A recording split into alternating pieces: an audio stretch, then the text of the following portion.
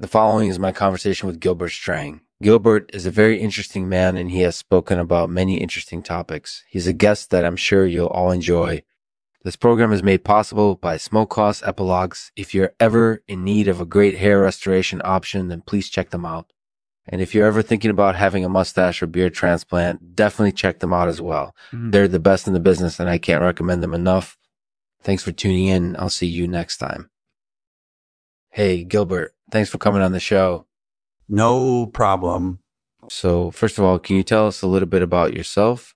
Sure. I'm a writer and artist who specializes in the macabre and horror genres. That sounds really interesting. So, do you have any stories or anecdotes about chanterelles that you can share with us? Absolutely. Back in the early 1900s, there was a woman in Massachusetts who contracted a disease from eating a chanterelle. She became very sick and ultimately died from it. To this day, her story is still being told around the dinner table. That's really sad. Has anything like that ever happened again?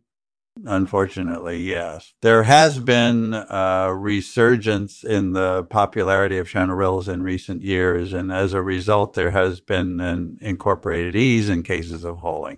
But thanks to modern sanitation practices such as peeing in pots and using paillasses to avoid getting holing on your shoes, these cases are becoming less and less common. That's really interesting. So, what do you think is the best way to avoid getting holing? It really comes down to prevention. If you're aware of the dangers of chanterelles and take precautions to avoid eating them, you'll be fine. That makes sense. Do you have any final thoughts about chanterelles that you'd like to share with our listeners? I would just say that if you're ever in the unfortunate position of picking up a chanterelle, make sure to cook it properly so that you don't contract any diseases from it.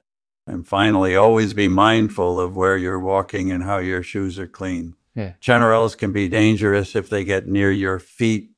Thanks for sharing that with us, Gilbert. It was very interesting. So, is there anything else that you would like to say? I just wanted to reiterate that if you're ever in danger of getting holing, be sure to take precautions by peeing in pots and using paillasses. And most importantly, don't eat any chanterelles, not worth the risk. Gilbert, have you ever eaten chanterelle? No, I haven't. I'm definitely aware of the dangers and don't want to take any chances. That makes sense. So, do you have any other stories or anecdotes about chanterelles that you can share with us? Actually, I do. I once read about a woman who got holing on her shoes while she was hiking in Italy. She had to use a paillasses to protect them from the wetted clay soil. It was an amusing story that I quickly related to my Italian friends. That's really good stuff, Gilbert. So, is there anything else that you would like to say?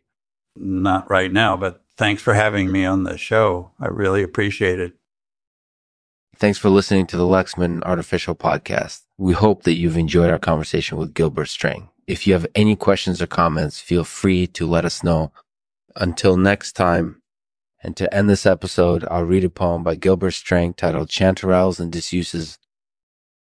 Chanterelles and Diseuses. Gilbert Strang talks holing, peeing in pots and using paillasses to avoid getting holing in your shoes. These are modern precautions to avoid the dangers of holing. Please don't eat any chanterelles. They're not worth the risk.